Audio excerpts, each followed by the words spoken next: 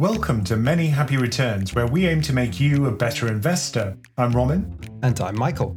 The war on crypto has begun. The US Securities and Exchange Commission charged Binance and Coinbase with operating illegal securities exchanges. These are the two biggest names in crypto, accounting for more than half of global trading. I want to know if this marks the beginning of the end for the Wild West era of crypto. And in today's dumb question of the week, what exactly is a security? Okay, let's get into it. So I think it's fair to say this was a big week in crypto. We've seen plenty of crypto exchanges blow themselves up in a storm of fraud over the years. But I guess this is the first time, really, when regulators in the US have said, hang on, we're going after the big fish. Not accusing them of fraud, but just of being illegal in and of themselves. Kind of been a long time coming, hasn't it, Roman? Yeah, I've been surprised at how they've timed it. I guess what they were thinking was, during the huge rally, that's not when you're going to try and shoot down one of these companies, particularly the big ones. But now that we've had the kind of crypto winter when many people have become a bit disillusioned with crypto, that's the time they've chosen to go after these big companies. I think it is the time to make a move, isn't it? You don't want to be the killjoy when everything's going up and investors are actually making money. You want to do it when everyone's like, oh man, crypto's cost me a fortune. Then you go, well, we're going to sue it out of existence. But I think if they do want some kind of innovation in this space, because a lot of the developers that work on cryptocurrency are some of the best developers, and they'll kind of spill over into other kinds of tech companies and fintech companies. So that talent, that pool of talent, is something you want to nurture. I don't think the SEC gives one damn about innovation in crypto. They are not there for that, though, are they? They're there as a regulator. No, I think you're right. I think they don't care. I remember at the time of the meme craze, there was a huge pushback when they were saying, you shouldn't have shut down Robinhood so that people could lose money more quickly, even though, it was clearly in people's best interest not to trade these meme companies. But look, I think the problem is really that the US has left it too long. Way after cryptocurrency became huge. I think the best time to have done it would have been when it was in its kind of early stages. Yeah, they've waited till a lot of people have lost a lot of money before they've stepped in. But I think the regulators, they assumed probably that it would never take off as much as it did. They probably also just had to take their time to understand it a bit. I mean, it is a whole new area of finance that's being built up over the last decade or so. They have done things in the past. So I know in 2017, there was the big crackdown on initial coin offerings, which at least sort of stemmed the flow of these new cryptos into the market. But maybe the point at which they should have stepped in was when they saw the kind of stupendous returns and the fact that it was growing very rapidly. So even in 2013, there was a 5,600% return for Bitcoin. And then again in 2017, a 1,400% return. And that made the market cap swell. And then suddenly it becomes more interesting for the regulators because, that's money flowing into the asset class.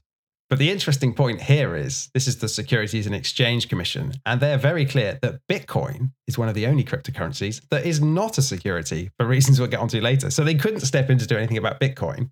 But let's talk about what has the SEC actually charged Coinbase and Binance with. So the main thing they allege is that they violated US securities law by operating and running unregistered exchanges, broker-dealers, and clearing agencies. Maybe we should unpick that a little bit.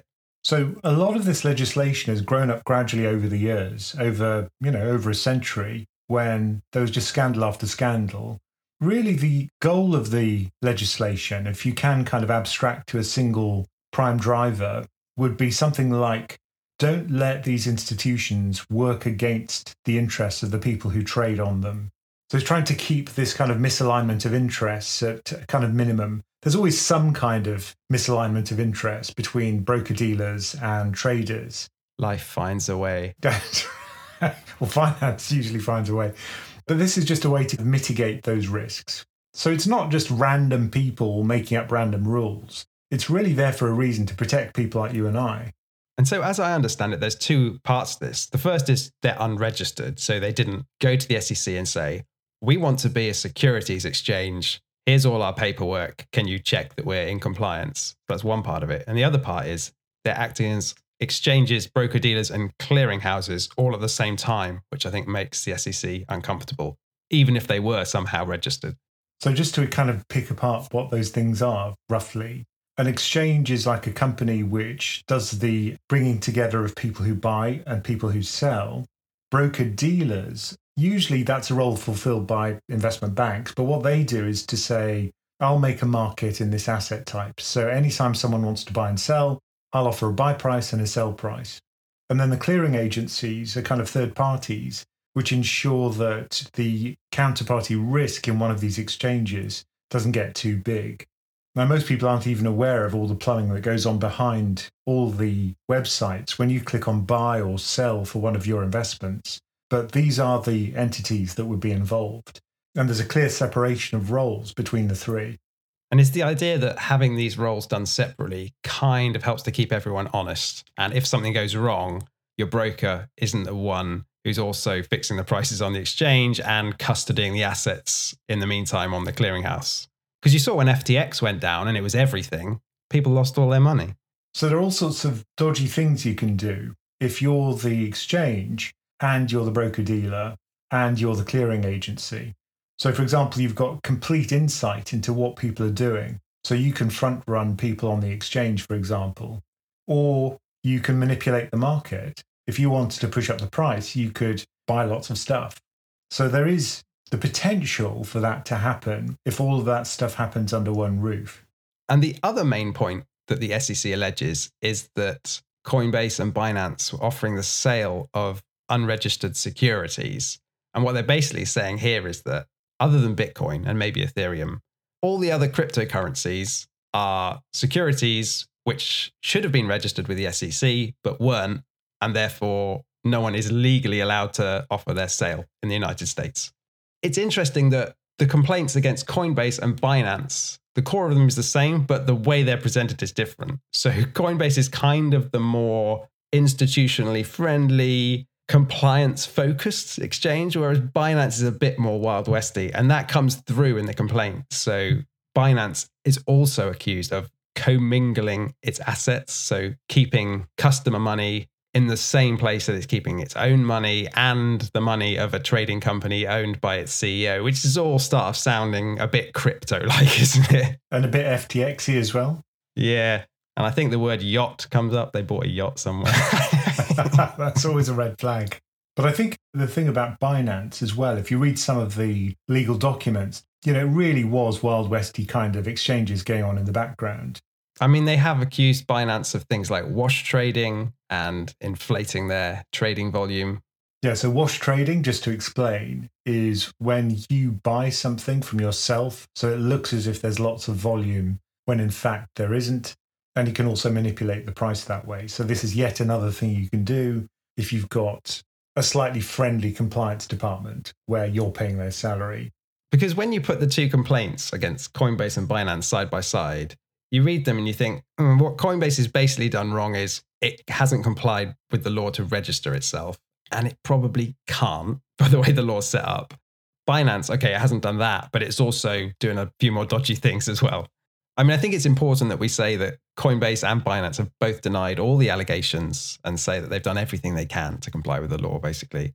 And then, of course, they gave it a nice crypto twist. So Coinbase issued a Stand with Crypto commemorative NFT. It seems like, when you're getting sued by the SEC, doubling down with issuing an NFT. Yeah. The court case commemorative NFT. Yeah. Why would you do that? And Binance actually tried to play off the US regulators against each other, which they do a good enough job of anyway. So Binance said that the SEC's actions, I quote, appear to be part of a rushed effort to claim jurisdictional ground from other regulators, and investors do not appear to be the SEC's priority. I have some sympathy with that point of view, because it does seem like the CFTC and the SEC and the Chicago Mercantile Exchange and the Financial Industry Regulatory Authority have all been competing with each other for who gets to sue crypto first. Do you remember that scene from Airplane where everyone's queuing up to beat up the person who's lost control? Yeah. I mean, this whole thing reminds me a bit of the last act of The Godfather, where it's just like the 5 families all get bumped off at the same time. The SEC's just gone for Binance and then literally the next day sues Coinbase. It's rich for memes, isn't it? So I think this is good in a way. This has got to happen at some point for cryptocurrency. It's got to grow up and it's got to have some kind of regulation in place. I think the big question is whether it's the same regulation as you'd have for, say, a stock market exchange or a stock market platform where you can trade different stocks. Does that apply to cryptocurrency as well? Yeah, that's the central question for all of this. I think there's kind of a few approaches, isn't there? One is that the current regulation we have just doesn't fit. And no matter how hard someone like Coinbase tried, they couldn't be in compliance with the law. So if you're not willing to change the law, then you're basically saying you can't be a crypto exchange in the US and deal with US customers. But the other approach is saying, well, if you look at crypto, as we've seen over the last few years, there's a lot of scams, there's a lot of Ponzi's, and you don't regulate scams and Ponzi's, you prosecute them. And that is kind of the approach the SEC is taking. I think from my point of view as an investor, what I really want is the peace of mind that if I'm trading some of my own money, capital that I've worked pretty hard for something that I buy as an investment, really, I don't want things to stand in my way. I don't want high fees. I don't want to spend a lot of time doing the trade. But I also want a fair amount of confidence that I'm getting a fair price. And that price is driven by real market action, if you like, real traders doing real trades rather than some dodgy market which is being manipulated. So I think from my point of view, I see this regulation as a good thing if it stops that kind of market manipulation and from markets discovering a true price. Well, this is the SEC kind of saying there shouldn't be a market. Well, I'm not sure that's what they're saying. I think what they're asking for is some kind of confidence that when the market is created and when people do trade, that's what they get. They get a fair price and it's not an easily manipulatable price. That's what they really care about, I suspect. Okay, well, let me just quote Gary Gensler, who is the head of the SEC. So he told CNBC, "We don't need more digital currency. We already have digital currency. It's called the US dollar. It's called the euro, or it's called the yen. They're all digital right now."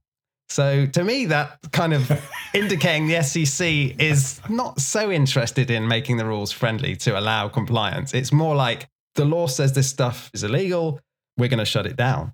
Yeah, I think that's a bit extreme. I know. I think that probably what will happen is they'll cave in some way, and it'll probably be political pressure that makes it happen. But if people want to trade this stuff, they'll find a way to do it. So I think the US has got to come up with some kind of legal protection for those people. And other countries have got to do it too. The Financial Conduct Authority in the UK has got to do something similar. I mean, if there was going to be an exchange in the US that was compliant, Coinbase was as close as it could really get. It is a US public company headquartered in Delaware itself. It's publicly listed on the NASDAQ. It went public in a direct listing in 2021. And what they say after this action, Coinbase says that the SEC itself approved them going public. So surely implicitly, you're saying our business is fine. Which is true. I think that was a real mistake by the SEC to say, look, we've looked at your application, which listed all of their activities. So it wasn't as if this was a surprise to the SEC. They said it was okay. They wouldn't have allowed it if they thought there was something questionable about the actual activities that they were going to be pursuing. I looked into this, Roman. Do you know why they allowed it? It was because in the disclosures in the S1 form you have to file to go public, Coinbase actually said there's a high degree of uncertainty regarding the legality of our operations and that regulators may disagree with the company's view that it was outside of the purview of the SEC. So it's kind of like they were approved by the SEC because they said we might be illegal. It's just a really strange situation. But what's odd is the SEC would have seen that and it would have been a red flagged part of the document anyway, the application. So how come they just said it would be okay? Because I think, well, it's probably a different department within the SEC, right? But also the purpose of the documents you file to go public are purely to explain your business and disclose any risks there are to investors. And as long as you've done that properly, you can go public as a stock. And one of the risks was the SEC might come for us. But look, if you said you were going to be conducting some kind of illegal business in your appendix, in the S1 appendix, surely the SEC would have said something about that. They wouldn't have just said, oh, fine. Yeah, we might be prosecuted for our heroin dealing. That's right. Yeah. Yeah, I guess it's this sort of uncertainty that was created by regulators and lawmakers where there was this grey area and no one really knew, I guess, whether it was illegal. And a similar kind of thing happened to some extent with cannabis companies, right? Where there was a disagreement between federal law and different states' law and companies are going public despite the fact they might be conducting illegal operations. Yeah, I guess ultimately that was successful, wasn't it? So these companies still do trade. They don't trade at a very high price, yeah, but they still exist.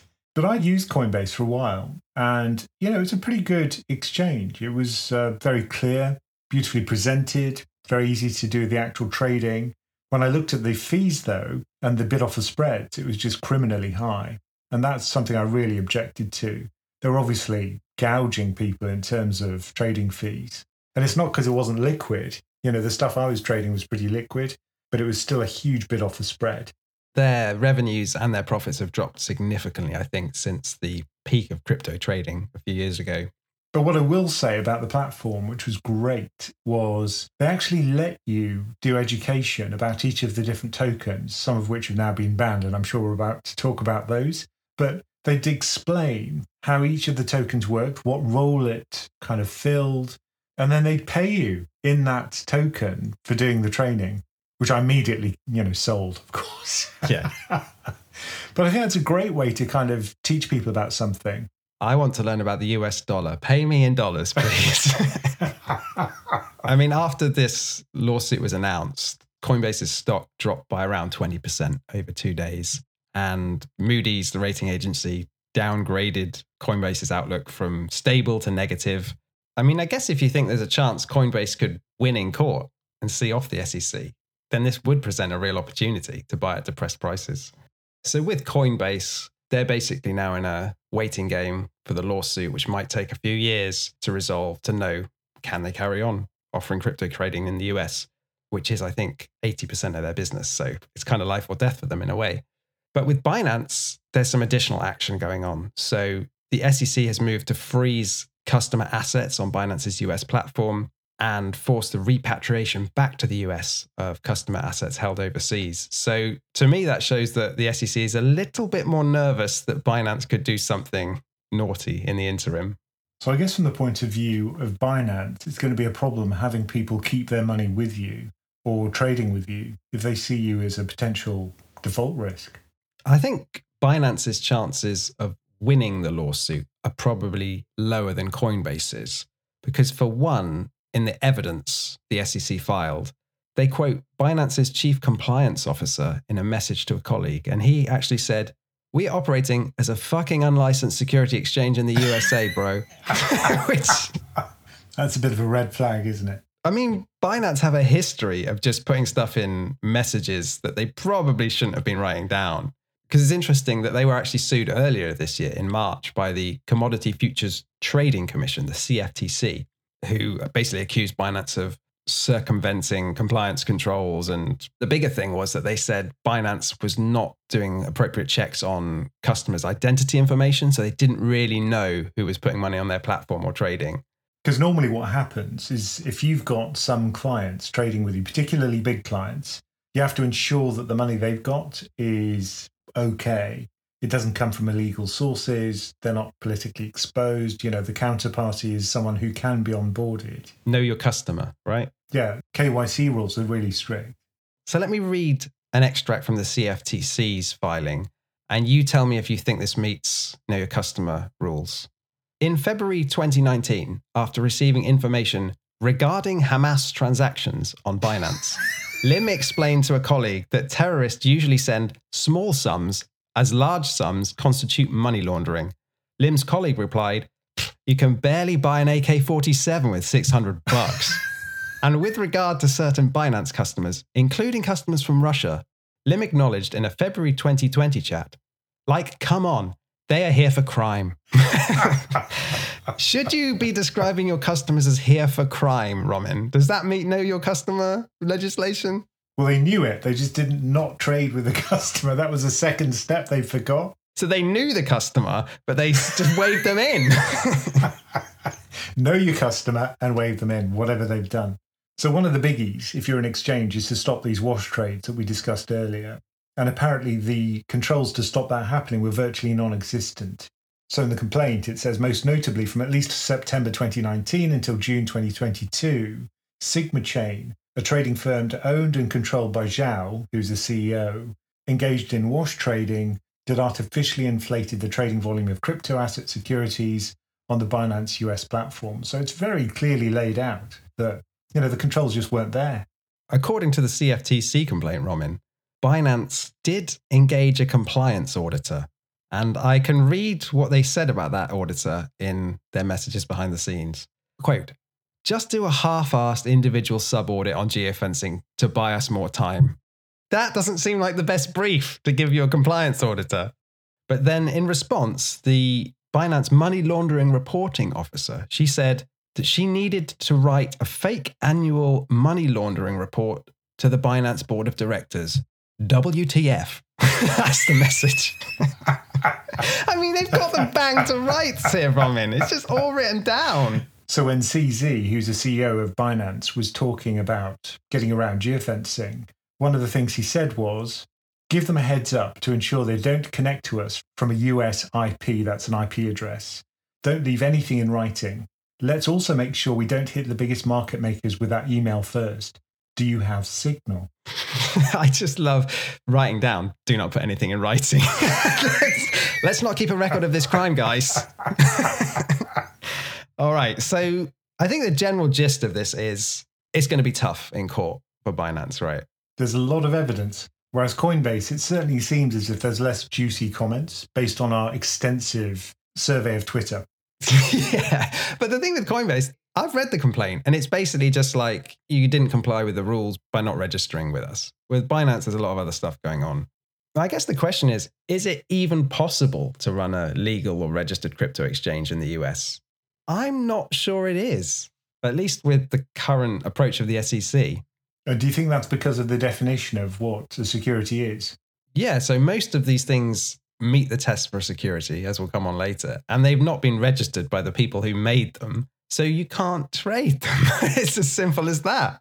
But why not try and register them? Well, it's not down to Coinbase to be registering these other things. They don't control Solana or Matic, do they? I wonder if they could have some kind of wrapper that does do that. I know a lot of the people in the US who are into ETFs have been saying these problems would have been solved if we had ETFs that could kind of wrap up things like Bitcoin, things like Ethereum. Yeah. If it works, it'll be Wall Street who jigs the rules so they can have a monopoly on it. But it would be very odd. You'd have to have some kind of indirection via a legal entity, and that would have to be held at arm's length from the actual trading company or the fund management company. I'm not sure how they do it legally, but certainly at the moment it hasn't been approved, despite all of the applications for a Bitcoin ETF. And I think that would be a good thing, because if it did happen, then the trading cost for starters would be much lower. And that was one of my big bugbears with crypto, was the fact that you traded at crazy bit off the spreads. So if this is a war on crypto, you don't think it's a just war? I think if the legal requirements to list in the US aren't met, then maybe it requires special legislation. If it is the case that you can't legally trade this stuff, it's clear that people will just go elsewhere. So you're not protecting your citizens, which is the whole point of having the laws in the first place. So that would be my concern, that if they do ban it, it'll just go underground. Kind of like drugs, this is the argument for legalizing drugs. Yeah. I guess if it's technically possible, especially with decentralized exchanges, which, if the SEC wants to sue them, who are you going to sue, right? It's just computer code living on everyone's computer. Then it's going to happen. And this was the other big problem with crypto exchanges, which is, where's it based? What's the legal jurisdiction? And that's another thing which I don't like about Binance. It's been very kind of cagey in a way about where it's based. Everywhere and nowhere, I think, is the answer to that one. But, there are times when you do want to have legal recourse. And if something goes wrong, you want to have very clearly laid down law. One of the arguments for companies to list in the UK is UK law seen as very good internationally. That's the way it's perceived by companies. So if it isn't based in a country which has good law, if you like, then, I'd be reluctant to trade on an exchange. Interestingly, the UK's approach to cryptocurrency seems to be quite different from that in the US. So this might be one of the upsides in terms of the fallout of this clampdown in the US for the UK, which is that, for example, Andreessen Horowitz has just said that it's going to move its crypto investment arm to the UK. So they're pretty big. They manage 35 billion in assets, and they invested in Facebook, Twitter, and Stripe, for example, but also Coinbase. And the head of Andreessen Horowitz's crypto investments, this is Chris Dixon, contrasted the UK's thoughtful approach to regulating crypto with legal uncertainty in the US, that he said made it tough to be an entrepreneur in the US. So are we welcoming them with open arms? Are we not a little bit skeptical? Well, the problem, I think, is that politicians are kind of falling over themselves to get people to invest in the UK. Beggars can't be choosers, I guess. So clearly, Rishi Sunak was overjoyed that somebody wanted to invest in the UK, which he said was testament to our world-class universities and talent and our strong competitive business environment. I mean, maybe this is the way forward. Blockchain on Thames. But people were saying this would happen, that we'd become a kind of low regulation. Yeah, that's what I was hinting at. Singapore on Thames is what people were saying, right? Yeah, kind of like Singapore is perceived. But there is a kind of regulatory rush to the bottom here by the sound of it. You know, wherever they think they're not going to have too much oversight is where they're going to base their operations. But it's also strange timing because Rishi Sunak was just over meeting Biden last week and sort of cozying up economically to the US to then go and say, we'll go in a very different direction to you on cryptocurrency regulation. I don't know. It's just trying to play both sides, isn't it, really? But we don't know what's going to happen yet. We still haven't seen what the regulation is going to be. The FCA's been dragging its feet as well here, and they may go down the same route as Gensler. You never know. It could happen. I mean, that's got to be the instinct of a regulator to say, we have our rules, you abide by our rules, we're the regulator. And I think the FCA is very keen on keeping very high standards, but there'll be political pushback. So it'll be interesting to see whether the FCA has the kind of balls to stand up to this political pressure, which is definitely going to happen. Because there could be quite a lot of business that flows into the UK if we are slightly less strict, or even very less strict, on regulating cryptocurrency. When this crypto winter ends, of course, because we're still in the middle of it. You know, we still haven't recovered. Yeah, I guess if we assume that the SEC wins in court, now that's not a foregone conclusion, but let's assume they win. The outcomes to me seem that either, number one, the US is so big and its regulatory power is so large that it just kills off crypto, basically, across the world. Or number two, like we've just talked about, it effectively bans it in the US, but it moves to the UK and everywhere else and carries on outside the US. Or number three, Wall Street or some other clever finance person finds a way to actually run it legally and meeting the SEC's current rules in the US. So maybe it kills off Coinbase, but then you get someone who manages to do the whole broker-dealer, clearinghouse, exchange trifecta properly. Or number four, Congress doesn't want everything to leave the US and actually passes bespoke regulations for crypto. So it just changes the rules to allow trading in the US to continue. I think there might be a fifth option here, which is that if you look at the rate of evolution of regulation in the US or elsewhere and how quickly cryptocurrency evolves, cryptocurrency is clearly the one which is going to move faster. So what might happen is that crypto might evolve into a kind of more regulatory friendly form. What would that mean? Well, it would mean, first of all, that you'd go for the kind of most stringent region in terms of regulation and create something which works in that place. And then maybe that would be accepted by other regulators elsewhere. So if it was accepted in the US, you know, there's no reason necessarily why it would be rejected in Europe. I just wonder what you're left with if you do that, though, because it seems to me that the whole point of crypto is a kind of regulatory arbitrage to be able to do financial transactions without a middleman, without the US being able to come in and confiscate your assets. So if you then just turn everything into bog standard financial assets under the purview of all the regulators, what is that? Especially if you talk to people who work in crypto, a lot of them are very sort of idealistic about what cryptocurrencies are meant to be. This would seem anathema to them. Certainly, if you don't want government to know about what you're doing and you want to keep government's nose out of your trades and your investments, then, yeah, they're not going to trade that asset, clearly. But I think there's another group of people who like the idea of the kind of technological side of cryptocurrency and the idea of blockchain and aren't so paranoid about government. For those people, I think, certainly, this would be attractive. Plus, you'd get the comfort of knowing that it was fully regulated and that they couldn't do things like wash trades behind the scenes and act against your interest. Rug pulls. Rug pulls. Yeah, all those good things. But that's the thing. If you clear out all the scams from crypto, you're left with like 2% of the crypto universe. People can't get rich quick. It's the exchanges which are the really dirty part of the whole ecosystem. The cryptocurrencies themselves aren't necessarily the problem. You know, and all of the blockchains still work. Come on, Robin. There's 10,000 cryptocurrencies, and I'm willing to bet 9,500 of borderline scams. Ponzi schemes, certainly, some of them, if they don't really add value, then yeah. A Ponzi scheme is a scam. Yeah, but if you realize it's a Ponzi scheme and you're still willing to trade it, and you can't look at Bitcoin and not realize it's a Ponzi scheme, surely. There are pyramid schemes, for example, in America, which are pretty clearly Ponzi schemes, but people still allow it to exist. Now, we mentioned financial education earlier. You can also get that via PensionCraft. And if you want to learn more about that, just go to our website, pensioncraft.com. Okay, today's dumb question of the week is, what exactly is a security? Now, it seems that this is at the heart of everything here. Because if you're acting as an unlicensed securities exchange, it's because you're trading unlicensed securities as well. And in fact, none other than Taylor Swift is very clued up to the fact that some of the things which cryptocurrency exchanges trade are unregistered securities. So when she was approached to see if she'd be willing to do a sponsorship deal, she actually said, "Can you tell me that these are not unregistered securities?" This is with FTX, right? And that was with FTX, yeah. She's more clued up than most of the crypto industry. But what is the test? There must presumably be a test in law to say something is or isn't a security and under the remit of the SEC.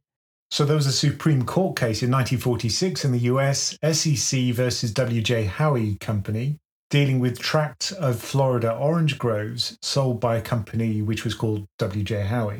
And then those orange groves were then leased back to the company. And so this led to something called the Howe test, which has 4 parts. Hang on, you can't move on from orange groves that quickly. So did he win or did he lose the case? I have no idea.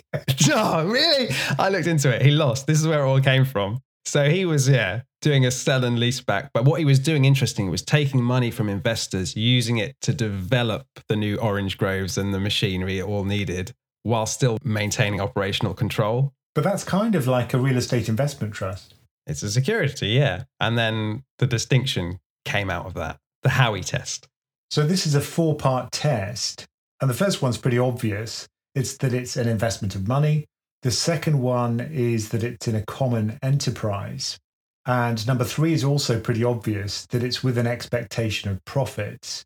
And the fourth one is that it's to come solely from the efforts of others, i.e. not the investor. Yeah, and that was what did for W.J. Howe, I think, was that it was the Howe company that was doing all the running of the orange groves business. The investors were just giving the money and expecting it to go up in value. So it seems like it's quite a clear distinction, but I think there's wiggle room on each of those points. So number 1, an investment of money. What's money? If you invest crypto into something, is that an investment of money? Number 2, it's a common enterprise. Well, how common? Like, how many people need to be involved, and what is an enterprise? So a lot of the time you see in crypto some like loose gathering of people working on it. Maybe it's open source even. Like, is that a common enterprise? 3, with the expectation of profits. That's probably easier tests. Like, people are investing in crypto because they think it's going to go up. But there are some things called utility tokens where the aim is to pay gas fees or whatever it is on the Ethereum network. That's not necessarily the expectation of profit. So there's a gray area. And then 4, which is probably the most controversial, is to come solely from the efforts of others. This whole thing about the reliance on the efforts of others is an interesting one. And the SEC's description of a security, which is laid out beautifully on its website, is really clear, I think. It talks about something called an AP, an active participant. And the big question is, does the purchaser reasonably expect to rely on the efforts of an AP? Now, what's odd about cryptocurrency is that the management often appears as part of the code. There's usually a governance token where these people who own the governance token can have a say in how the thing's regulated. So there is a kind of management structure there, but it may not fit the mold of what the SEC is looking for. So to be more specific, the SEC says an AP might create or support a market for the price of the digital asset. This can include, for example, controlling the creation or issuance of the digital asset, or taking other actions to support the market price of the asset, such as limiting supply or ensuring scarcity through, for example, buybacks or burning. So that's written broadly, and that covers a lot of cryptocurrencies. They often have this burning mechanic in there where the supply gets reduced over time, kind of like a share buyback. And that's the point. All these things are like, it's kind of like a dividend or a share buyback. Because when you think about what a coin offering is, It's basically a group of people who get together and say, we want to take investor money, build this coin, issue it to market, which we'll work on together, and then there'll be profit and your coins will go up in value. That's a stock. By any other word, that is a stock. It pays dividends. Yeah. Staking is paying dividends, right? And if it quacks like a duck and it looks like... The SEC will sue that duck. And they are ducked. So the SEC has laid out a non-exclusive list of coins which it thinks are securities. And some of these are pretty popular. So things like Solana, Cardano, and Polygon. We mentioned Matic before. It's not the big ones, though. I don't see Bitcoin or Ethereum listed there. No. And this is a point which I kind of disagree with. Interesting. So I think the SEC is saying Bitcoin, it does not consider a security because it doesn't pass the Howey test. And the reason it doesn't pass is that it actually never raised public funds to develop its technology. It just developed it open source on its own and released it into the world. So point one, no investment of money. Yeah, I don't buy that. I don't really buy it because I suspect a lot of the money that went into developing the infrastructure behind Bitcoin, that came from the companies that were involved in cryptocurrency. So it's not a direct investment in the technology from the ground up. It probably started off as an open source project and then more funds came in because it became very successful. I think that's a kind of arbitrary separation. I think they've just said, well, we probably can't go for Bitcoin and Ethereum because they're too big. Yeah, I think that's part of it, isn't it? It's like they're too big, too established. You can't really take down Bitcoin and Ethereum. And also, who are you going to sue? You can't sue Satoshi. No one knows who he is. You can't say you developed an illegal security. To be honest, I actually do agree with the SEC here. I think there is a distinction between Bitcoin and these other ones, which are clearly issuing stock, but calling it something different. The thing is, you can generate a profit from Bitcoin by various methods for yield farming. So you can still generate an income, not directly from the kind of mechanics of the blockchain itself, but simply by lending. But maybe this is laying the groundwork for eventually having something like a Bitcoin ETF or an Ethereum ETF. Yeah, Ethereum, I think, is slightly less clear because it did raise money effectively in an ICO, an initial coin offering, but it's become too big, I think. They waited too long and the rules were so unclear at the time. It was before the big crackdown on coin offerings. I mean, this whole question of what is a security, what isn't a security, what are the rules? Let's be honest, it has been a big grey area. And up until recently, the SEC probably hasn't been that forthcoming with guidance to crypto exchanges about which ones are and which ones aren't. And so it kind of left them to their own devices. And Coinbase and some of the other crypto platforms worked together in 2019 to create a crypto rating council, the CRC. And the whole point of this was to try and do a survey based around the Howey test to come up with their idea of whether something was a security or not. And it does play quite a major role in the SEC's complaint against Coinbase because it shows that they knew that these things could be securities, right? Yeah. They were considering this. And they say in their lawsuit that Coinbase more than doubled the number of crypto assets available for trading on the Coinbase platform between late 2019 and early 2020. And then again, it doubled it in 2021. During this period, Coinbase made available on its platform crypto assets with high risk scores under the CRC framework it had adopted.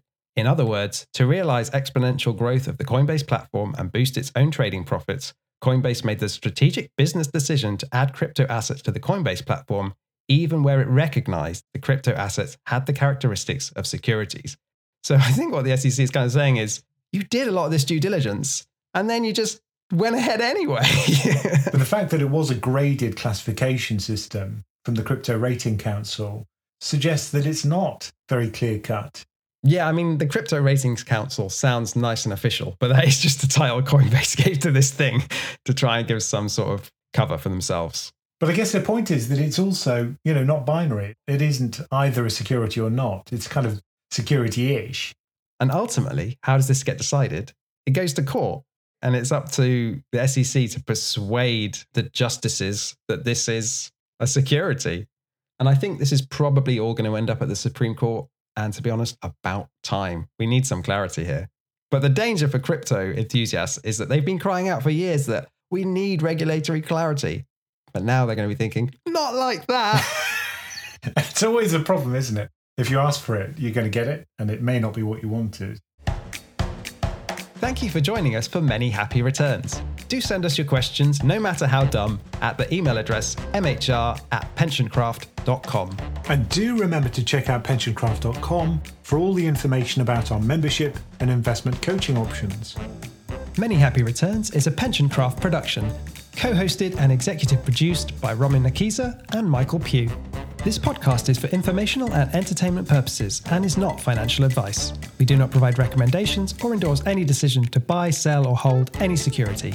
We cannot be held responsible for any actions listeners may take, and investors are encouraged to seek independent financial advice.